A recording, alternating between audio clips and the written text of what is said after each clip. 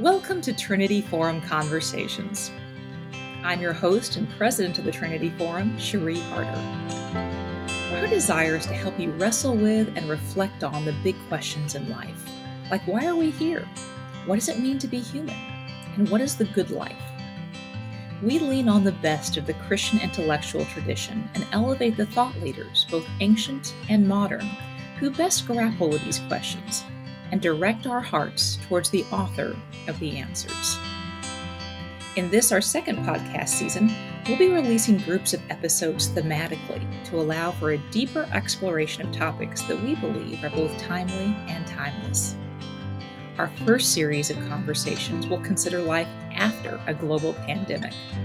With so many people across the world having experienced real loss, heartache, and isolation, how can we begin to take steps forward as a people called to hope, joy, and love? These are the kinds of questions we'll grapple with together, and we're so thankful that you're here. All of our episodes have been previously recorded and edited for length and clarity, but to listen to any of our conversations in full, just visit our website at ttf.org. Now, whether you're pouring yourself a cup of coffee and settling into a comfortable nook, hopping on the treadmill, or just starting your commute, we invite you to join us in one of the great joys of life, a conversation among friends on the things that matter most. With that, here's today's conversation. Several hundred years ago, the philosopher and mathematician Blaise Pascal attributed all the unhappiness of man as arising from one single fact, that they cannot stay quietly in their own room. John Milton, the great author, portrayed hell itself as pandemonium, and C.S. Lewis's Screwtape described hell as the kingdom of noise which alone defends us from silly qualms, despairing scruples, and impossible desires. And he cast an infernal vision of making the whole universe a noise in the end. Well, if Screwtape bears any resemblance to his prototype, one must give the devil his due. The massive expansion of our distractions, pings, mental clutter, competing responsibilities, and the growing din of the clashing claims of attention on our time and presence has made our private universes ever more chaotic and noisy. Shelter from the forces that lure and assault our attention, our guest today has argued, is found not in a new technique, but in the ancient practice and spiritual discipline of solitude and silence. In short, to be still and know that I am God. It's a practice both simple and difficult, modest and powerful, one that beckons the lonely to communion, the anxious to rest, the unsettled to peace, and the distracted to wisdom.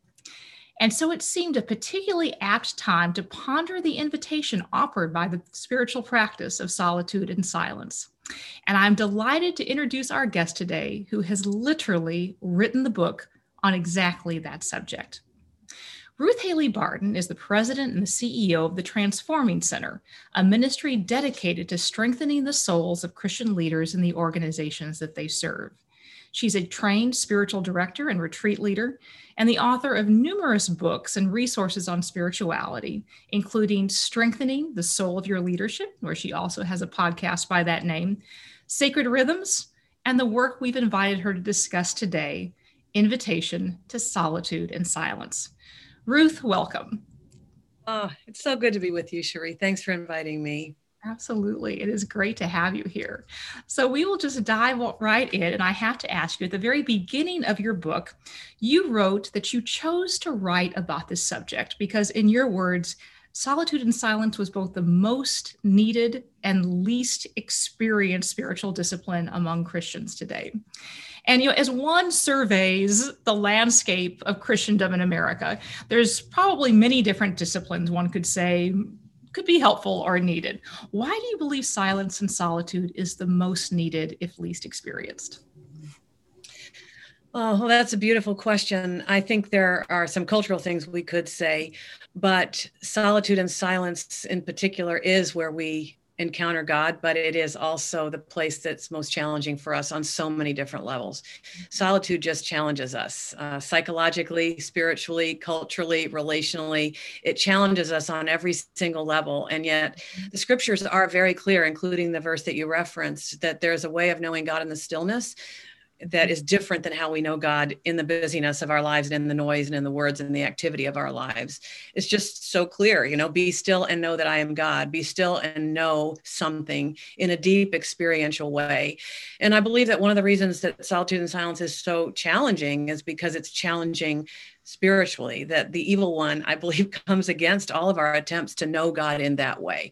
Because the evil one knows that if we do know God deeply and experientially in the center of our being, that the evil one's power over us would be unseated, And so there's just a way of knowing God that is very different. And I also believe that the guidance that we need in moments, and of course, we're in a very difficult moment now in our culture, that there's a kind of guidance that comes to us as we listen to the Spirit of God in the depths of our beings that's different than what we think our way into intellectually. And so even now, I think there's a tremendous need to go deep and to go down into the souls of our beings to hear the wisdom that we need as we are still in the pandemic and as we emerge from this crazy time that we've all been in. We're not going to think our way into the answers and solutions, I don't believe. We're going to discern our way in, and that's going to come through listening to God in the depths of our being through solitude and silence. Yes. So you and I were talking yesterday about this very interesting study that came out of UVA, where a bunch of people, all age groups, were kind of asked to stay by themselves, silently and in solitude in a room with no distractions. And the only distraction they were allowed to have was that of giving themselves a painful electric shock. And the results of this experiment were the vast majority of people actually preferred painful shocks to just sitting in silence. And I noticed that in your own book, you described a silent retreat that you were really looking forward to and having almost a panic attack before it started. So why is silence and solitude so hard for us?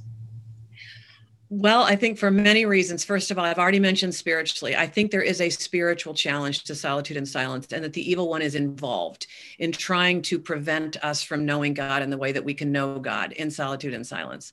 I think solitude and silence is very challenging to us psychologically, because when you remove all the distractions, you have to be present to what's really going on the inside, So my grief, my sadness, my wounds, my disappointments, my resentments, my frustrations, that without the distraction, then I have to really be present to myself.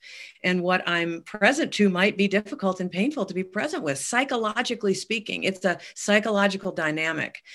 I think solitude and silence is difficult because relationally we make ourselves unavailable to people that want us to be available to them. So we struggle with the way that we're all bound up in our relationships. And am I even allowed to be disconnected from people and unavailable to people for a while?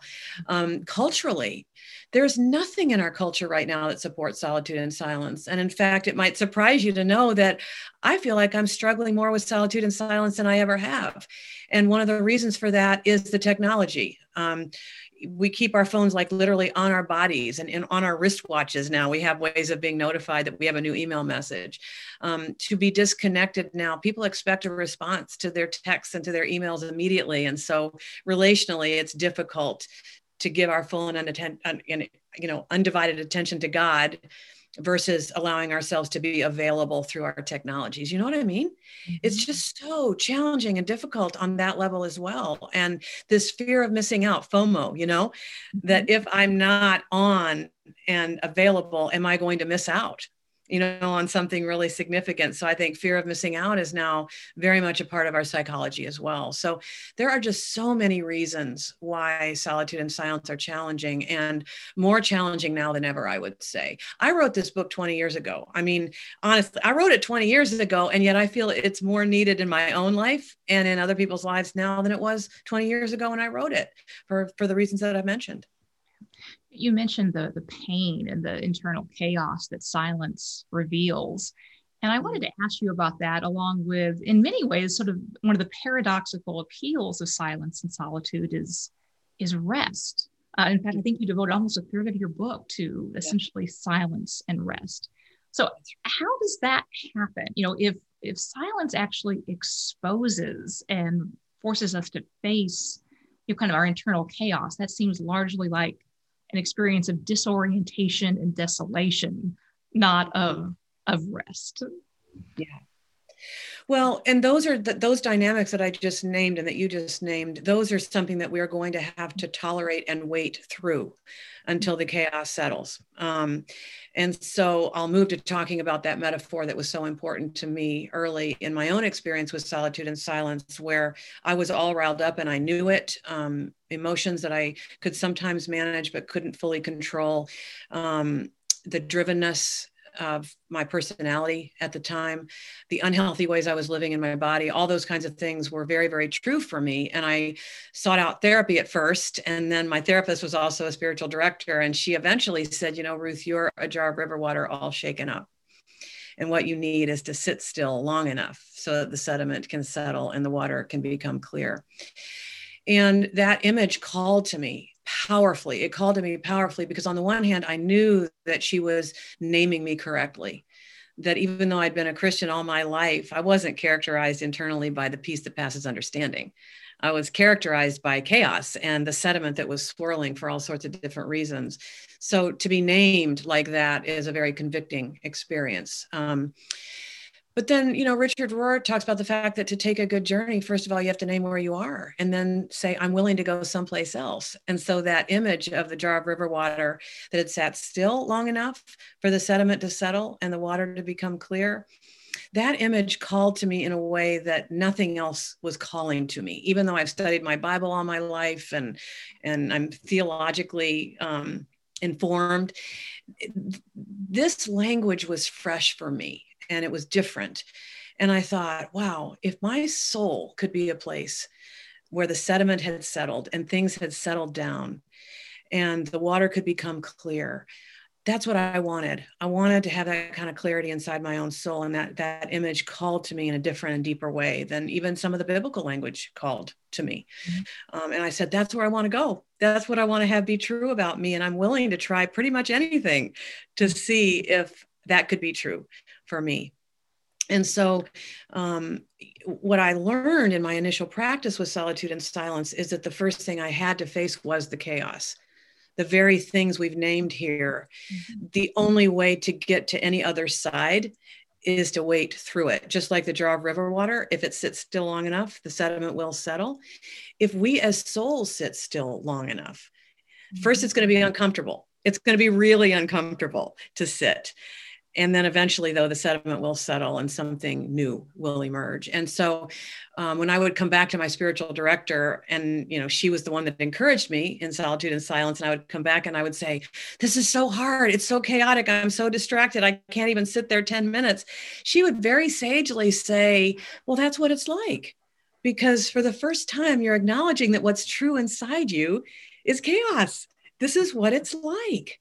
So I was seeing myself for what I really was, outside of being distracted and unwilling to see. And so the only way through all that is through. There's no other way except to sit through the discomfort and maybe sometimes the pain.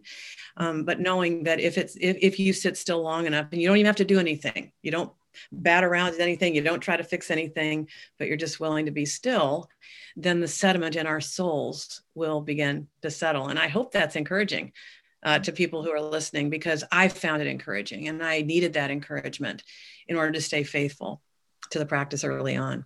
One of the things that struck me about, even the metaphor you mentioned, the spiritual director that you mentioned, is you also mentioned in her book that at one point she had told you, be still and the knowing will come. Mm-hmm. And it seemed to me, just in reading your book, at least this reader, that there was sort of a theme of epistemology that kind of ran through the book too. You have it introduced by Dallas Willard, the late great Dallas Willard, who was a epistemologist and a philosopher. And we're in a time of real confusion. There's chaos and confusion and controversy about what is true or false, real or fake news and the like. And so what is the knowing? What is the knowledge that your spiritual director promised you that comes through that kind of stillness when the sediment settles?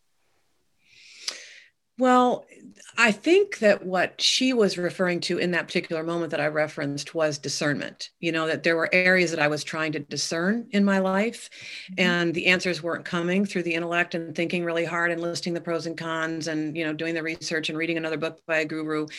She was really encouraging that discernment where you're quiet enough that you can hear the Holy Spirit, and the scriptures are clear that the only one who knows the mind of God is the Spirit of God. And so if we're not hearing from the Spirit, we're not knowing the mind of God. It's the only way to know the mind of God. And you have to be quiet. You have to let some of that sediment settle to know the difference between your own mind, your own thoughts, your own culture, the voice of culture, what it is that God is actually saying to you distinctly deep inside. So I know that she was referring to discernment, things I needed to know about my next steps would only come as I sat quietly and allowed God to lead me into knowing. The other thing that I experienced first that was a knowing, it really does refer to Psalm 46:10, where I began to know myself in God beyond all the doing.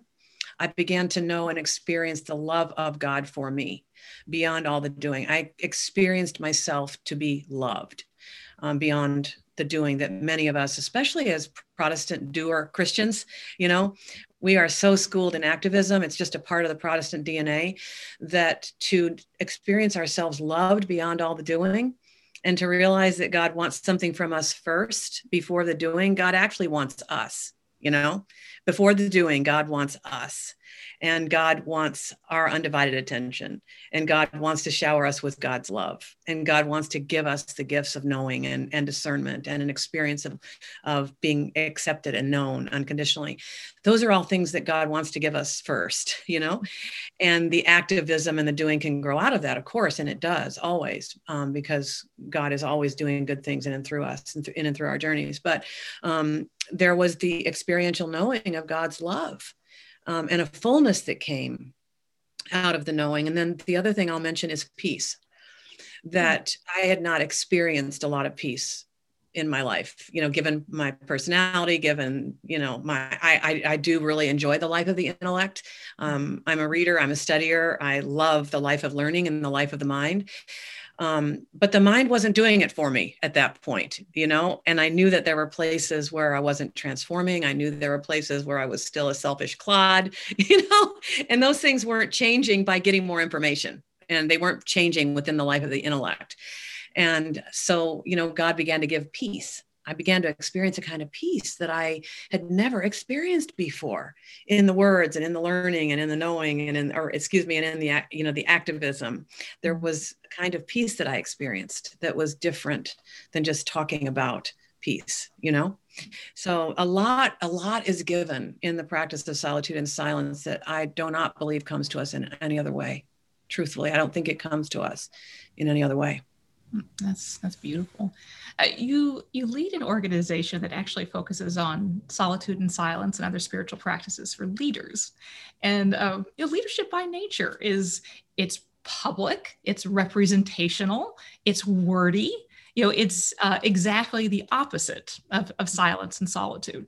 So why do you believe silence and solitude is so necessary for leaders? And how does that work when the very nature of leadership itself is almost the embodied opposite? Mm-hmm. Yes. Well, in the book we're referring to today, the book on solitude and silence, I offer up the character of Elijah, who was a prophet in Israel, and I kind of track with his journey and track with his need to step back from his life in leadership. There came a point where Elijah said, God, thank you so much for what you've done for me publicly. Right before he enters into solitude and silence in 1 Kings 19, he has his greatest success in 1 Kings 18, where he sets up that contest between the prophets of Baal and the one true God. And he calls down the fires of God on his altar. And, the prophets of Baal try to get their gods to respond to them. They don't. There's utter silence. But then Elijah calls down the fires of God on his own altar, and God answers on that day. God was the God who answers with fire on that day. And so Elijah was vindicated and validated as a prophet, as a leader in Israel that day. But then the very next moment we see him, he's depressed, he's desolate, he's suicidal, depending on how you want to read 1 Kings 19. And so we see his journey into solitude and silence, where he says in effect to God, Thank you for everything you did for me out there publicly, but now I need something from you. I am empty. I am poured out.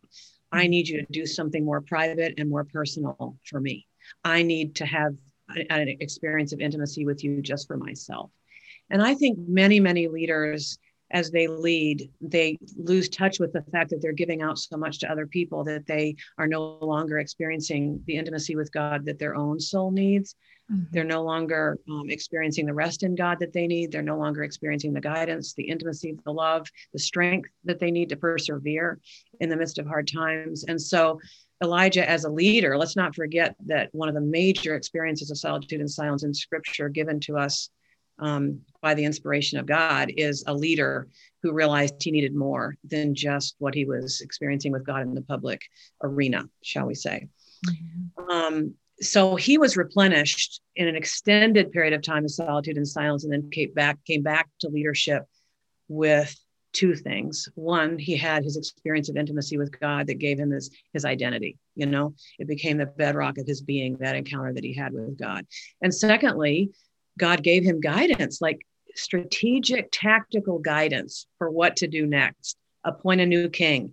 God talked to him about his rhythms and said, you can't keep doing it this way. You need a helper. You need another leader to share the burden with. Very personal and also strategic guidance that got given to Elijah as a leader. That's what happens for leaders. And then the other character in Scripture that I've written about extensively is the character of Moses and his life in leadership. And I identify what I would consider to be the sacred rhythm of leadership in his life. And that is solitude and the encounter with God that takes place there. Moses would go into solitude. He would wait for the encounter. They would have an encounter. God would give him whatever it was that he needed, whether it was an experience of God's goodness or whether or not it was the 10 Commandments or whether or not it was guidance for, difficulty that Moses was having. And then Moses would emerge from that place and he would do exactly what God told him to do. And that was it. That was Moses's strategy. And I don't even think it was a strategy. It's just what sustained him. So I see in Moses's life this sacred rhythm of leadership. Solitude, you enter into that time to be with God and God alone. You wait for the encounter. You have the encounter. Sometimes it's going to have, bells and whistles and knowings. Sometimes it's going to feel like nothing happened, but the sediment is still settling. And then you emerge from that place and you do exactly what God tells you to do. And that is spiritual leadership. In my mind, that is leadership that's connected with the presence of God deep within, that knows what God is saying to me right now, and that has the courage to emerge from that encounter and just simply do what God is telling me to do. And I actually believe that is a much, in some ways, less stressful way to lead than to think that I'm always going to be figuring it out up here, or I'm going to get it from going to the next leadership conference. No. It's going to come from deep inside where God's Spirit witnesses with our spirits about who we are and what's really true and what he's calling us to do and to be. So you mentioned this with Elijah, but you mentioned it a few times with yourself. And I'd love to ask you about how solitude changes your sense of identity and how it changed, the practice of solitude changed your own sense of identity, who you are and what you're made to do. Yeah. Oh, that's a deep question because I've been practicing solitude and silence in a very disciplined way for 20 years. So there's lots of answers that could be given to a question like that. But I already mentioned that the experience of love, being loved beyond what you do, that your identity is as the child of God, as the beloved of God, and that God is with you and God loves you beyond anything you will ever do for God. That becomes the bedrock of your identity, which means, and Henry Nouwen refers to this too, which means that you can tolerate a lot of success and still know who you are. And you can also tolerate a lot of failure and still know who you are. Those things become external to you. They are not who you are. And so you can experience a wide range of things, that could be considered successful or that could be considered failings, but it doesn't change who you are. It doesn't change your sense of being loved and being worthy. That is tremendous to have happen inside you. And I think many leaders are actually leading out of emptiness sometimes, and they're trying to get their identity from what they do and what their roles and what their titles are. And that's why they let themselves get into rhythms that are unhealthy, is because they're still trying to get as much as they can get to shore up a sense of identity. Yeah. But when you have it the other way, when you have it before you get out there and do stuff, even the quality of what you do is different. It's not so driven. It's not so frenetic. You can, do what you do for other people and leave the outcomes to God and return to that place of knowing who you are in God. So that's very significant right there. Mm-hmm. I think also the experience of trusting yourself to God in solitude and silence, because that's what you do. For the 20 minutes or the half an hour that you sit open and receptive to God, you are trusting God with your very being. And when you continue to have that experience and cultivate that experience, you bring that trust into your life, in the company of others, and into your leadership, where you're able to do what's yours to do, but you trust yourself and you trust others and you trust the outcomes to God. And so trust becomes very foundational to how you do and experience your life. And then the other thing that I would mention for myself is just leading and moving with more discernment versus trying so hard and trying to figure things out mentally and intellectually, but to feel that you have discerned God's way for you, especially around really knotty issues, KNOTTY, very knotty issues in leadership. When you are returning to the place of listening to God and you feel like God has spoken to you, and then you leave that place and you do what God has told you to do, that it's a much more restful way to lead. And it's a much more trustful way to lead. And you're not going to have those knowings without being quiet for a while. It just doesn't happen that way. God rarely knocks people off their horses like he did with the Apostle Paul. He only does that when we're being really willful. Generally, God does not compete for our attention. Generally, the still small voice is a still small voice where we have to get quiet in order to hear it. And we have to set aside other distractions in order to hear it. There's the moment in Moses's life at the burning bush where Moses sees the bush that is burning but not consumed. And he says, I must turn aside and see this great sight. And the scripture says that when God saw that Moses had turned aside to look, God called to him out of the bush. In other words, there's this cause and effect relationship between our practices of turning aside to pay attention and to look and to be quiet, and God's willingness to talk to us, because God doesn't generally compete. He just doesn't. He waits until he sees he's got our attention, and he's got lots to tell us, but he's going to wait until we turn aside and say, God, you've got my attention. I'm listening. I'm here. I'm available. I'm receptive. And the practices of solitude and silence are how we say that to God. I'm here. I'm open. I'm receptive. I'm listening for your voice. Mm-hmm. And leadership that emerges from that place is distinctively and qualitatively different. We have a ton of questions, which we'll get to in just a second. But before we do that, just listening to you, I can imagine that there's many people listening for whom the prospect of stillness and silence and solitude sounds wonderfully refreshing. But also they live in places with very little privacy and unrelenting demands from whether it's work or children or others that they're caring for depend on them. Yeah. If you're in that situation, how do those of us who live our life on call, so to speak, incorporate a practice of silence and solitude? Well, that is a wonderful question to dig into. Like there are real scenarios that you described right there that need, guidance and that need ideas. Obviously any sort of place that offers retreat or retreat ministry, we are really big on the come away part of come away with me and rest a while, even though we haven't been able to practice it very well the last year. There is something about the coming away, and Dallas Willard says, if you don't come apart for a while, you'll come apart after a while, that there is a need to try to find a way to be away even just a little bit. And I know that there are real stresses. There's young children. I practiced this when I had young children, a 7-year-old, a 5-year-old, and a nursing baby. And so sometimes it was getting out of the fray and nursing the baby that gave me moments to be quiet. Sometimes it would be the 10 minutes, at night in the bath while my husband cared for children. And this is part of it, is I think we need to work with the people that live with us and work hard together to brainstorm, how can you get some solitude? How can I give you some solitude? And people who work together, who live together, can work together, whether you're single, living with roommates. How can we work together to give each other even the smallest little bit of time alone and quiet? I love being alone and present to God in my house, which hasn't happened a lot lately. It's not happened for anyone a lot lately. And sometimes I've just had to ask my dear loving husband, could you just please go do an errand or something so that I could just have a little bit of time? And it just replenishes me so profoundly that we're happy to give that, to each other.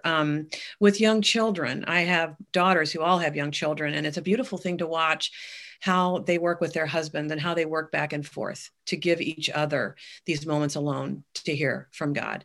The other thing that I hope is encouraging is that God is really faithful. We serve and seek a God who comes, and God is really faithful to come into any little tiny bit of space that we create for him. And so even if it's only 10 minutes that we can get, God comes in because God's waiting, to come in. So let's not set our expectations too high. But if it's only 10 minutes or it's only a half an hour, take it, be intentional with it. I remember when I was a young mother and seeking solitude and silence, and I would get my kids into preschool, and then there'd be all this stuff I wanted to do. I want to wash the kitchen floor. I want to shop. I want to do this or that. And I would see I only had an hour and a half. And I would have to be so intentional with what I was going to do with that tiny little bit of time I had.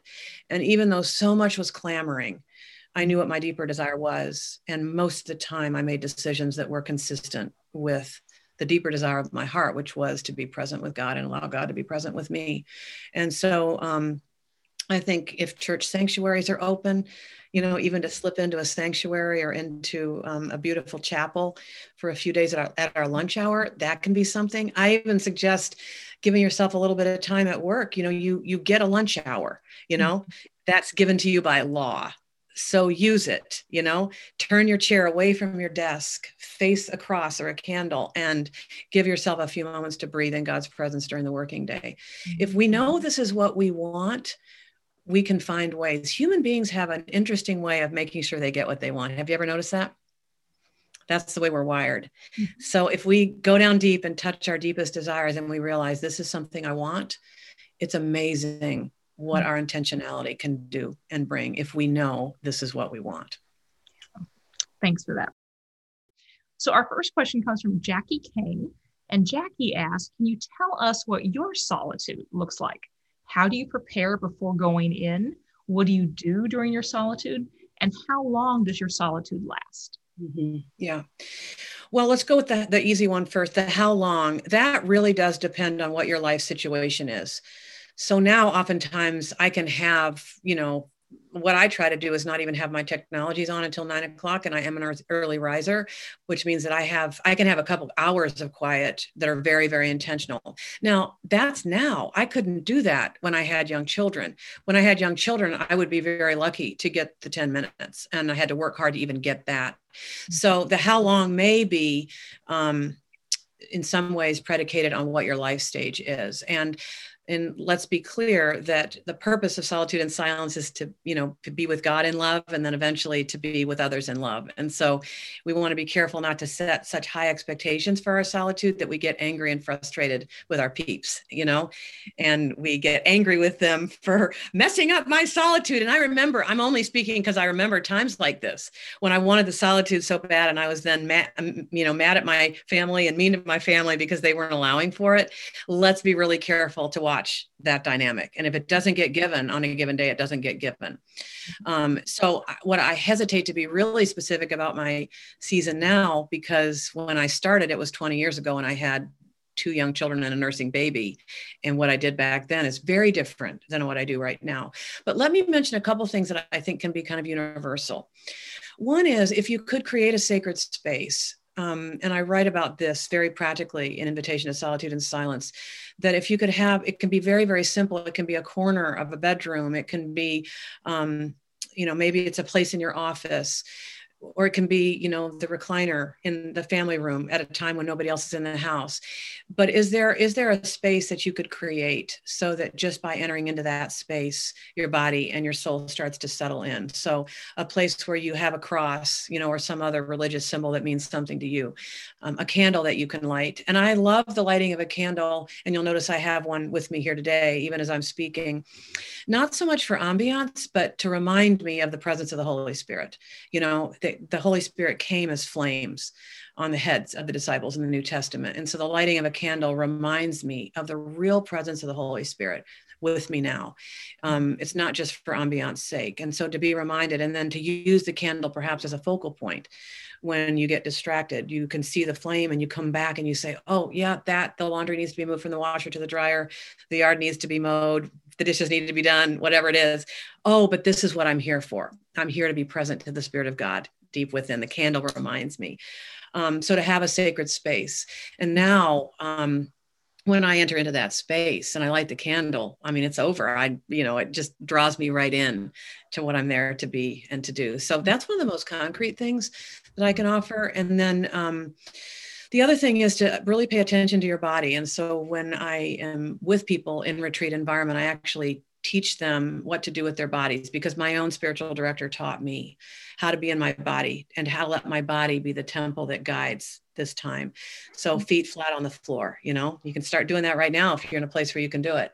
Because I love getting into this posture because your body's now the temple, you know, guiding you. So your feet flat on the floor, uncrossed legs. So there's nothing in your body that's holding it tight, you know, uncross your arms, open your hands. Notice any place that you're holding tight and breathe deeply and breathe specifically into that place where you're feeling the stress and the tension. Use your breathing. Sometimes people think I'm getting kind of woo-woo and Buddhist when I talk about that. But the truth is that breathing is a very Christian thing to do. Amen. You know, God gave the first woman and the first man their breath. Let's reclaim this idea of breathing. This is part of our Christian heritage. And when we breathe, we can remember that God is giving me my breath right now. With each and every breath, God is affirming my life. God is saying, I want you to be alive on the earth now. And use your breath as a way of coming in touch with the Spirit of God present with you now. All of those are ways of entering in and settling yourself down. And so I suggest at least 10 minutes of open-handed silence where you're not doing anything. Solitude by definition is being with God and God alone. Silence by definition is silencing not only your life in the company of others, but you're also silencing your addiction to words and to noise and to activity as a way of shoring up your sense of self. So in silence, we withdraw from all of that as well. And to have at least 10 minutes of open, receptive, truly, I'm not doing anything or bringing any agenda to these moments. And 10 minutes can be very challenging early on. After a while, though, your capacity increases and you realize you want more and more of that open silence. But then from there, and I do suggest starting with the silence, then from there, you can go into scripture reading if you'd like, but you're coming in more quietly now because you've settled down on the inside. You might journal about what it is that God said to you in the silence, or what he didn't say, or how frustrated you were, or what you were present to, what God brought to your mind. You know, any spiritual reading that you're doing, you can do that out of the silence, because then, you know, what God has to say can penetrate more deeply. And then even any question that you have that you're trying to discern, to really, you know, present that. And then there's also a practice of intercession that I won't take the time to describe right now, but we can actually add some intercession in a certain kind of open-handed way, where we actually invite God to bring to mind anyone that needs our prayers today, anyone that's asked us to pray for them, not make it a memory game, but instead, again, this open, receptive stance where you allow God to bring whoever needs to be brought. And you just hold that person openly and lovingly in God's hand, and then in your own hands in God's presence. And then I would say the traditional way to end our times of solitude and silence is to come back into words through the Lord's Prayer, to use the Lord's Prayer to bridge between your silence and your life back in the realm of words. So those are just some ideas for what people who practice know how to do relative to this discipline. No, that's great. And I anticipated many of the questions that we have gotten.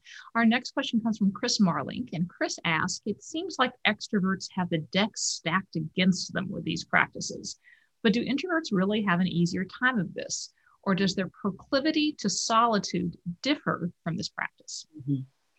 I love that question, because people often think that some of these basic Christian practices are affected, by, or maybe we are even off the hook with them if they don't fit our personality types. So extroverts might want to say, well, because I'm extroverted, I'm off the hook. I don't have to do solitude. Or on the other side, introverts could say, well, because I'm introverted, I don't have to do community. Do you know what I mean? Your personality type only tells you which ones are going to be more difficult and challenging for you and why. But we're each all still called to the basic Christian disciplines, and solitude and silence is a basic Christian discipline, spiritual discipline.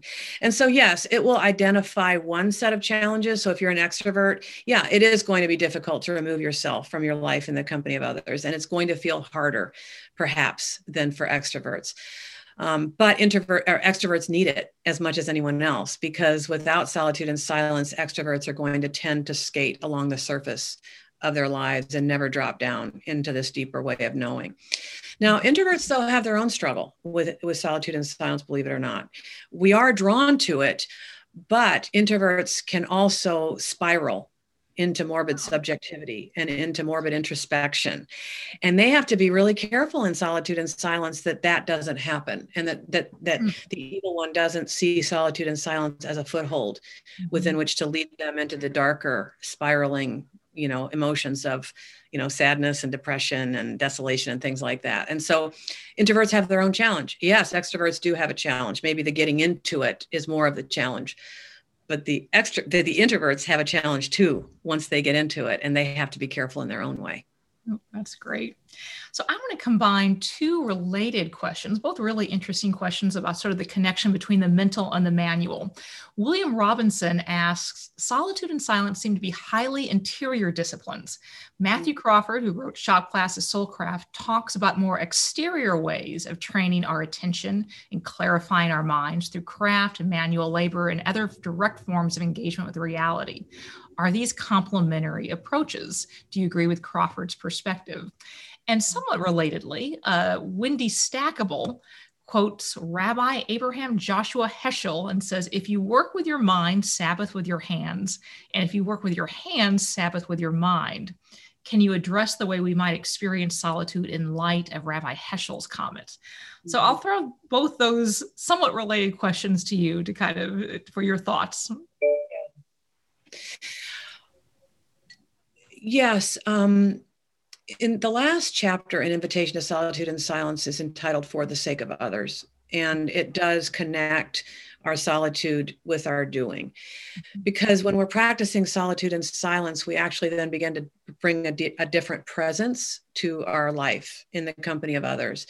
So that very quality of solitude and silence, which in the beginning has to be shaped by exterior silence, eventually in the practice of solitude and silence, the solitude and silence ends up being inside us. It's not about your external situation at all. It's not about the chapel, and it's not about the quiet room. It's not about the candle or anything like that. You have now internalized solitude and silence. So wherever you go, you are bringing your solitude and silence with you. And you can always access that place, no matter what's going on around you in your work life or in the culture or whatever. You can always access that place of quiet where you know who you are, your basic identity, where you know that God is with you, where you can actually say to God, what's going on here spiritually speaking? What are you calling for? How can I align myself with your purposes? That quality of presence is now with you everywhere you go, and you can access what happens in solitude and silence anywhere. And it changes the quality of your presence with other people. Now you need to keep coming back into some sort of external silence in order to keep cultivating that place inside you that carries solitude and silence with you wherever you go. And one of the most precious things that ever happened to me in this connection between my solitude and in my life in the company of others was one night when I was practicing, it was evening, it was early evening, and I was practicing. No, I was writing, actually. I probably write this book, probably. No, it was a magazine article that I had a deadline with. And I'd been practicing solitude and silence for a while. And I had 3 children, and they were at the time in preteens and older children. And our middle daughter had a bunch of friends over. I think there must have been 15 of them. And they were playing basketball out in front, but they kept traipsing through the house. And I was so frustrated that I couldn't get my writing done, that I couldn't focus on my writing. And so I actually said a prayer to God. I think it might have even been out loud. If solitude and silence doesn't make any difference in this moment that I'm in as a busy young mother, it doesn't make any difference at all. That was the feeling that I had. If I can't bring something different to my moments as a mother of a busy household, then solitude and silence is really, truly irrelevant. That's what I said in great frustration to God. And God led me to the memory of that Julian of Norwich quote where she says, first I look at God and then I look at you and then I look at God again. When someone asked, how do you pray for me? As a contemplative, she said, first I look at God. In other words, I see us in God. I see you in God. Then I look at you. Then I look at your situation. I look at this situation through the eyes of God. Then I look at God again. And I thought, I am going to practice this here tonight. First I look at God, remind myself that I'm in God, all that I've experienced in solitude and silence of God's love. Then I look at these young people that are playing basketball outside my window, that are traipsing through the house, trying to get snacks and drinks. And then I look at God again and I see them through God's eyes. And it was powerful to see these young people, to see their bodies and to see their energy and to see their beauty and to see their life and their energy. And it just changed me in relationship to my exterior world, And then I was able to give them love. And then I was able to be a conduit for God's love and attention versus just trying to be selfish and self-centered and get this little bit of time for myself to write. As a writer, that's all I ever want to do is write. And I don't even know if I'm getting at the questions. I hope I am, that there's this relationship between solitude, our life together with others, and our calling in the world that is very rhythmic. I'll call it rhythmic. And if we can get our rhythms established, our practice of solitude will carry us into the world with more love for this world that God loves and gave his life for.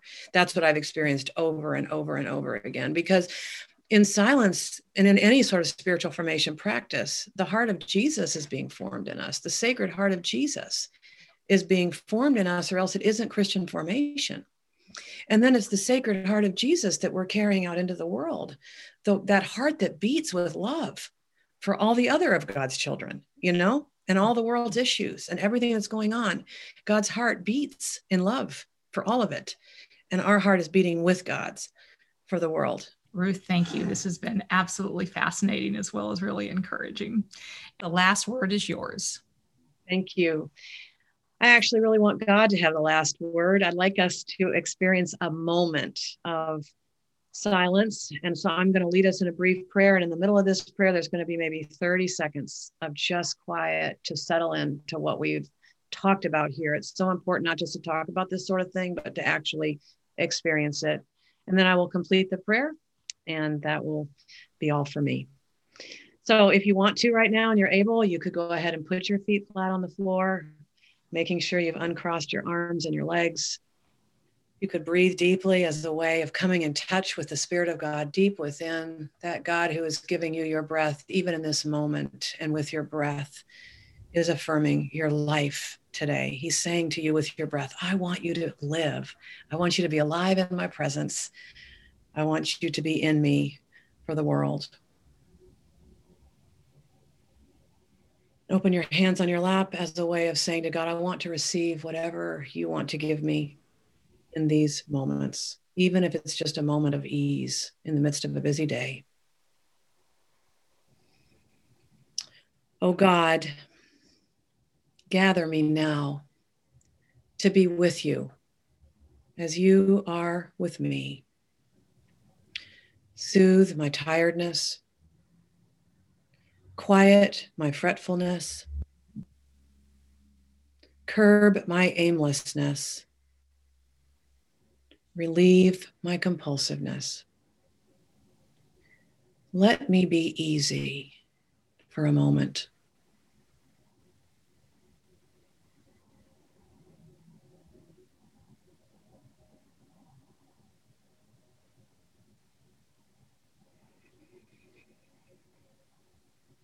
Keep breathing.